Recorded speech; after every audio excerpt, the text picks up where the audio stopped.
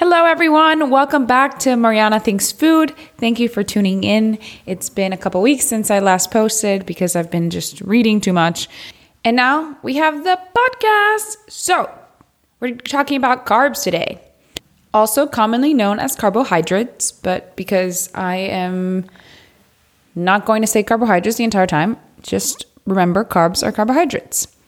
So carbs, they can be separated into simple and complex. Simple carbohydrates include monosaccharides and disaccharides, which are fairly simple chains, including a central carbon molecule bonded to 2 hydrogen and 1 oxygen.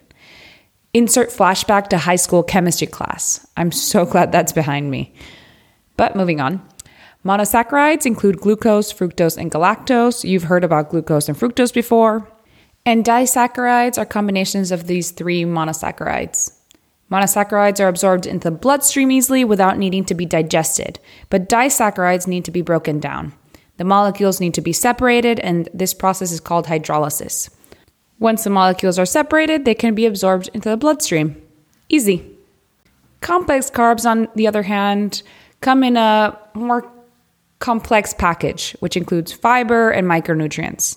So aside from breaking down disaccharides or absorbing the monosaccharides, you have to digest the fiber and micronutrients. More work for your body, so it's better for insulin regulation.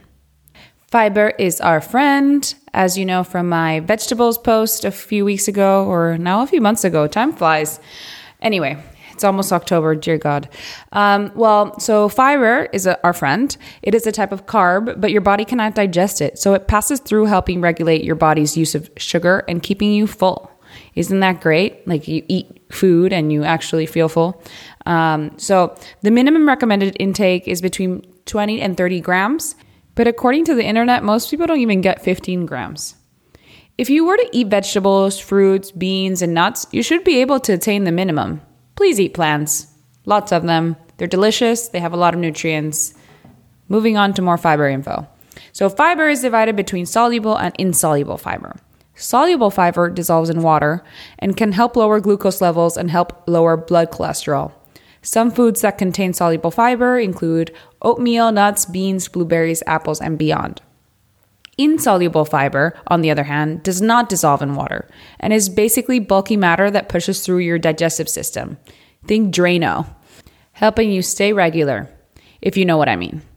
It is found in whole grains, brown rice, legumes, carrots, broccoli, and beyond. All these foods are normal foods. We should all be eating them, but apparently people aren't eating enough of them. And I would encourage you to eat more of them. And I made the distinction and focused on soluble and insoluble fiber and the differences because a lot of these powders that are now being sold for people to bulk up or meal substitutes or these bars that you're supposed to eat and then lose weight or whatever have a lot of fiber that either your body cannot digest or it's not necessarily the one that you need most. So just keep in mind that there are 2 different types of fiber. One is not necessarily better than the other, but it's good to have a good mix of both. Fiber has many benefits. It can slow down the absorption of glucose in your body. This is great for people who have issues digesting sugar, such as type 2 diabetics, and for anyone else who is looking to maintain a healthy diet. I know for me, I cannot eat a ton of sugar without getting a headache, and that is something good to know about myself. And so I eat foods with lots of fiber and protein and fats to compensate. So enough about me. Fiber can reduce the risk of many diseases, including heart disease, diabetes, constipation, but also it can reduce your risk of breast cancer. This was like the most revealing thing I read on carbs. Apparently, a study from 2016, led by researchers at Harvard's T.H. Chan School of Public Health, supported that higher fiber intake, especially during your teens and early adulthood, can reduce breast cancer risk as compared to young individuals with lower fiber intake. Now, that's pretty impressive, especially in a time when 1 in 8 women in both the US and the EU will develop breast cancer in their lifetime. I don't know about you, but I don't like that ratio. And if you have any family members or friends who are in this age group, please promote higher fiber intakes, because if there's anything we can do to avoid issues in the future, why not? And come on, eating broccoli isn't that bad, and whole grains, and a little carrot cake here and there, it has fiber. It's good for you. So now going a little bit deeper on carbs. So what happens when we eat carbs? Well, a number of enzymes, mainly amylases and various disaccharides, break down the starch and disaccharides into monosaccharides. These basic molecules your body can absorb more easily. The dietary fiber that comes in with the food won't be digested by your digestive enzymes, but will be digested by bacteria in the gut. Excess carbs are stored in your muscles and liver in the form of glycogen. If these stores are full, then the carbs will convert into fat. Yikes.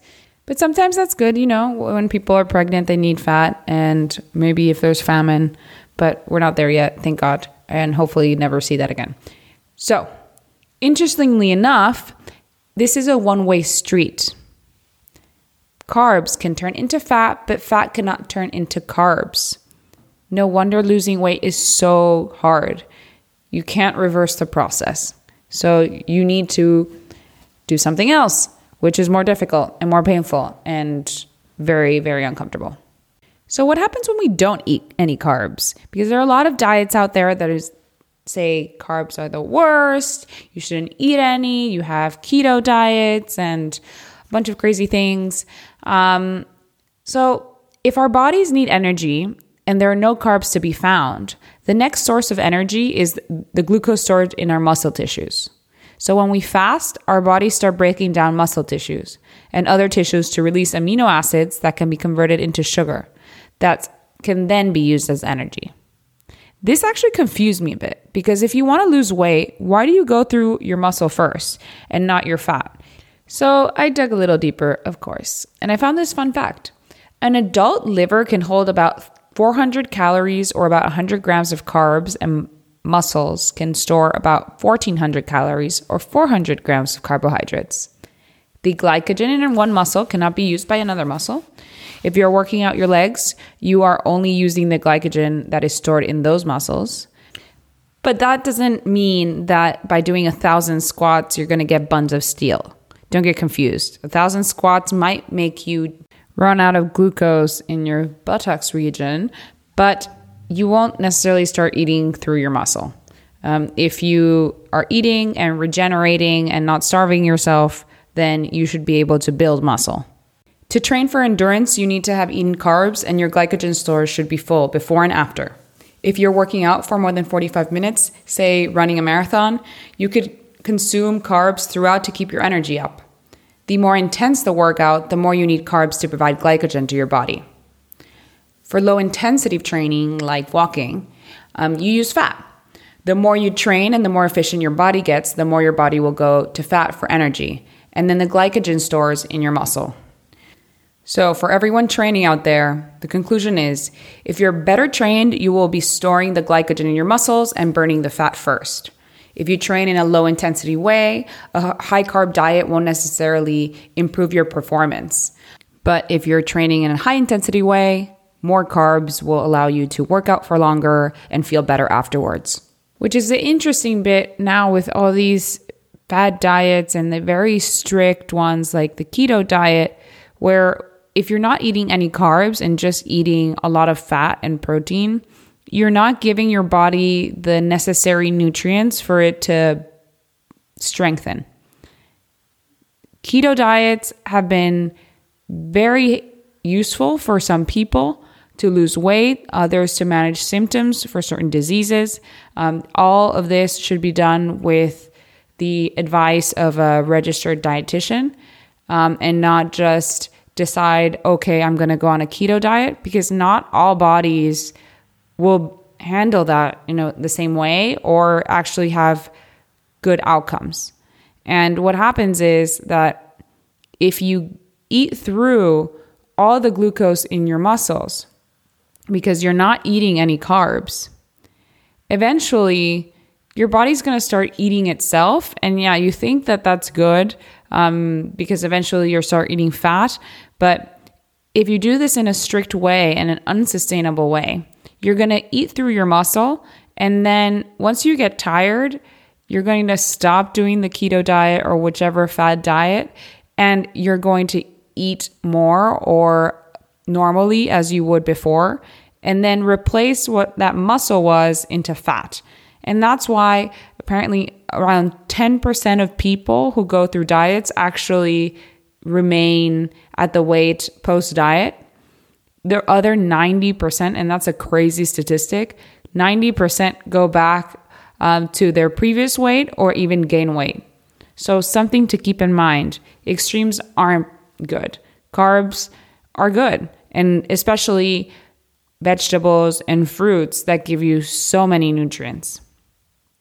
That being said, we need to be very aware of what marketing companies are using, because there's this thing called high fructose corn syrup where it became popular in the United States because corn farming was subsidized, so it was cheaper to have that than cane sugar, which was what was traditionally used.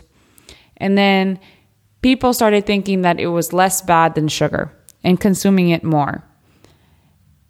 Fructose, which is what is in high fructose corn syrup, although it's also in fruit, it has a quite interesting characteristic. I want you to pay attention to this technical bit, and I'll explain why afterwards. All dietary fructose is processed by the liver. The other tissues lack the enzyme to process fructose. While the liver may process some glucose, a lot goes to other places, such as the brain, muscles, and other tissues. In the liver, fructose can be converted into glycogen. But if glycogen stores are full, it will be converted into fat. The fat can be exported from the liver as part of VLDL, or it can stay in the liver. Excessive fructose intake can trigger a fatty liver. In humans, the development of a fatty liver is strongly linked to obesity. This form of liver disease is called non-alcoholic fatty liver disease and is becoming increasingly common. So, although we might think fructose is good because it comes from fruit, excessive consumption is actually very bad for us and can lead to obesity. So, just because things say that they're naturally sweetened, doesn't mean that it's healthier or better for you. And that's a trick that companies do for marketing, because if you say it's naturally sweet, then it's good for you. But no, natural means it can be from sugarcane, it could be from corn, it could be from sugar beets. That's still natural, but it's doctored so that you eat more of it than you should and not feel as satisfied. So think about that next time you drink a 12-ounce can of soda that contains nearly 40 grams of sugar. It could be fructose, it can be naturally sweetened, but it's still sugar, and it could lead to fatty liver. Very optimistic conversation here, but I'm sorry, I need to lay down the facts. We need carbs. Just pick them in a way that it's less processed, lots of whole fruits and vegetables. They give you the best bang for your buck. Like, they have fiber and micronutrients, and they keep you full, and they're tasty, and then you can put them on everything. And they're might not be accessible for a lot of people in fresh form, but frozen vegetables are amazing, and frozen fruits as well. They're frozen at peak ripeness, and they can store for a really long time. So I highly recommend them. So now that we know all this stuff that's probably really useless for you, but this next bit might be more useful. So how do we measure carbs in food and sugar and all this business? Apparently, traditionally, carbs are calculated by subtraction. Yes, you heard me, math class. The total weight of the food minus fat, minus protein, minus ash, which is like somehow how they quantify minerals, minus water, equals the carbohydrate content. Basically, we take everything we know and then subtract it, and voila, the rest should be carbs, right? Thankfully, now there are additional analytical methods to determine the various types of carbs present in food, but still, what we don't know. But what we do know is that we have a spectrum of simple and complex carbohydrates called the glycemic index. It describes the relative increase in blood glucose after consuming a particular food in comparison with a standard food. Foods that have a high glycemic index cause a stronger increase in blood glucose than foods with a low glycemic index, which causes a shallow increase in the blood glucose. But be aware that the glycemic index depends on many factors pertaining to the individual: how they digest food, what time of day they eat. Oh, well, Joy, that's complicated. But also, something that they've adapted is this whole glycemic load, because they figured that people are eating quantities way larger than are recommended. Because come on, who really serves themselves 30 grams of cereal? No one. So even though cereal might be a high fiber cereal on the low glycemic index, on the low range, consuming large amounts of it will cause a similar negative effect as consuming a high glycemic index food. So you might even be better off eating small quantities of a high glycemic food than thinking you can overdo it with a low glycemic food. Foods that have a high glycemic index include white bread, white rice, glucose, and potatoes. Foods with a low GI include beans, whole grain, cereals, oats, brown rice, wheat, rye, and most fruits and vegetables. Interestingly, fructose has a low GI. If you're curious about food compositions, there are websites that you can look this up. So the USDA has a pretty complete website, and the European equivalent is called Eurofear. So Google it and look for your favorite foods to see what you're doing, what you're eating, and if you actually should be toning it down, like me with dates. I figured out recently that one medjool date has a ton of sugar, and I was enjoying them so much, but now obviously I should have one date, not 6. And that is my struggle, but hey, back to you. So what do we know today? Carbs are not bad. Carbs are good. There are different types of carbs. We absorb them differently. There are a variety of packages that they can come in. They can have a lot of fiber and micronutrients. Others are just simple and give us a lot of energy and a boost of sugar. Sometimes we need that. There are different ways to look for information and to understand which carbs might be better for regulating our insulin levels, depending on how your health is or whether you want to lose weight or not. But the info is clear. Eat lots of vegetables and fruits and whole grains and a diverse diet with fiber and nutrients. And keep it diverse. Eating the same thing every day kind of, it's a little boring. And if you find it boring watching the same thing every day, imagine your body eating the same thing. So spice it up. Add a little parsley or some basil or some cilantro or some spices. A lot of spices have a ton of nutrients and bring you a lot of benefits. So get creative. And I leave you with this lovely fun fact for people who have kids and or are thinking about having kids or will have them possibly in the future. These corona babies that are exploding through the world. My dear world, this class in 18 years to get into college, it's going to be impossible. So I don't know anyone who can send them to tutoring or improve their food intake, make them superior. I don't know. It's going to be fun fighting for this kindergarten class in 6 years. Well, I digress as always. So apparently, according to this nutrition course I've been taking, the problem of obesity and unhealthy lifestyle starts within the first 1,000 days after conception. You heard it. So from the time that baby is in your womb till 1,000 days afterwards, you are determining how their relationship with food will be. So from conceiving until the child is 2 years old, this is the golden time. And I quote from the course, "This is where most of the metabolic programming occurs. This is where most of the behavior is learned.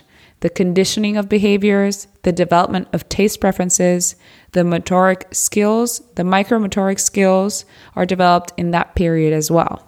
And they have lifelong lasting effects." Unquote. Who knew you could destroy a child's lifelong relationship with food even before they learn how to do anything? So, you're responsible as a parent, you're responsible as a human being on this earth to source healthy, nutritious food for yourself, for your children, for your parents, for everyone. And now that you have this information that you probably could have read on the internet, but because I am telling you now, hopefully now you know in a more concise way and hopefully entertaining. Now you know that this is the information that has been around for hundreds and hundreds of years. Yes, details change. There were fights against fat in the 80s and 90s, and then now it's a fight up with carbs. So everyone's banning them and wants to do keto or gluten-free or whatever. But remember that we are the result of the largest and most extensive research study known to man. The fact that we are here, the fact that you are listening to this podcast, means that someone along your ancestral line has made a pretty good decision on what they ate, and their survival rate was long enough to allow for you to be born. Or someone, your great-grandparents or your great-great-grandparents. So learning from what people used to do and what they've done traditionally is very important because, yes, science will give us more information on details on like why certain things are good for us. But there are certain things that we can get from tradition that we don't necessarily need to have a company teach us. So for food, and I relate to this as my Spanish heritage comes in. At my grandmother's house, we used to have a first dish, which was soup or a salad, then a plate with kind of a stew or a protein and some carbs, and then maybe some fruit for dessert. Lots of whole foods, lots of unprocessed foods. And although before I didn't know that, well, it's good to have carbs and protein and fats. Before it was just food and it was good and I felt full and it made complete sense. So now with all these meal plans coming around, it's like, oh, okay, you need to measure your macronutrients and then you need to do this and then you need to take this powder so that your body can be stronger and you build more muscle. Come on, like just eat unprocessed foods that have been sourced from places where like at least the animals aren't being abused. Hopefully, I have no idea if you can even know that anymore, but I have faith that we all inherently know how to eat. This is just my way of sharing new information that I found along the way. And I look forward to my next podcast, which will not be nutrient specific or about recommendations of food, but it will be more about the whole system. So why are we against GMOs, which is a controversial topic? Or what is this whole alternative protein space? Like, why do we have all these companies trying to make meats out of petri dishes? Like, is that going to be good for us? And I'll give you information. You can make your own conclusion and hopefully in the process, learn a lot about food and enjoy it as much as I do. So thank you for tuning in today. I really enjoyed learning about this topic. If you have any topics that you're interested in and you want me to look into, please message me on Instagram or on my email account, marianathinksfood@gmail.com, and I'll try to do that as soon as I can. So thank you again. Have a great week and enjoy the last days of September because Q4 is coming and winter is coming. Bye.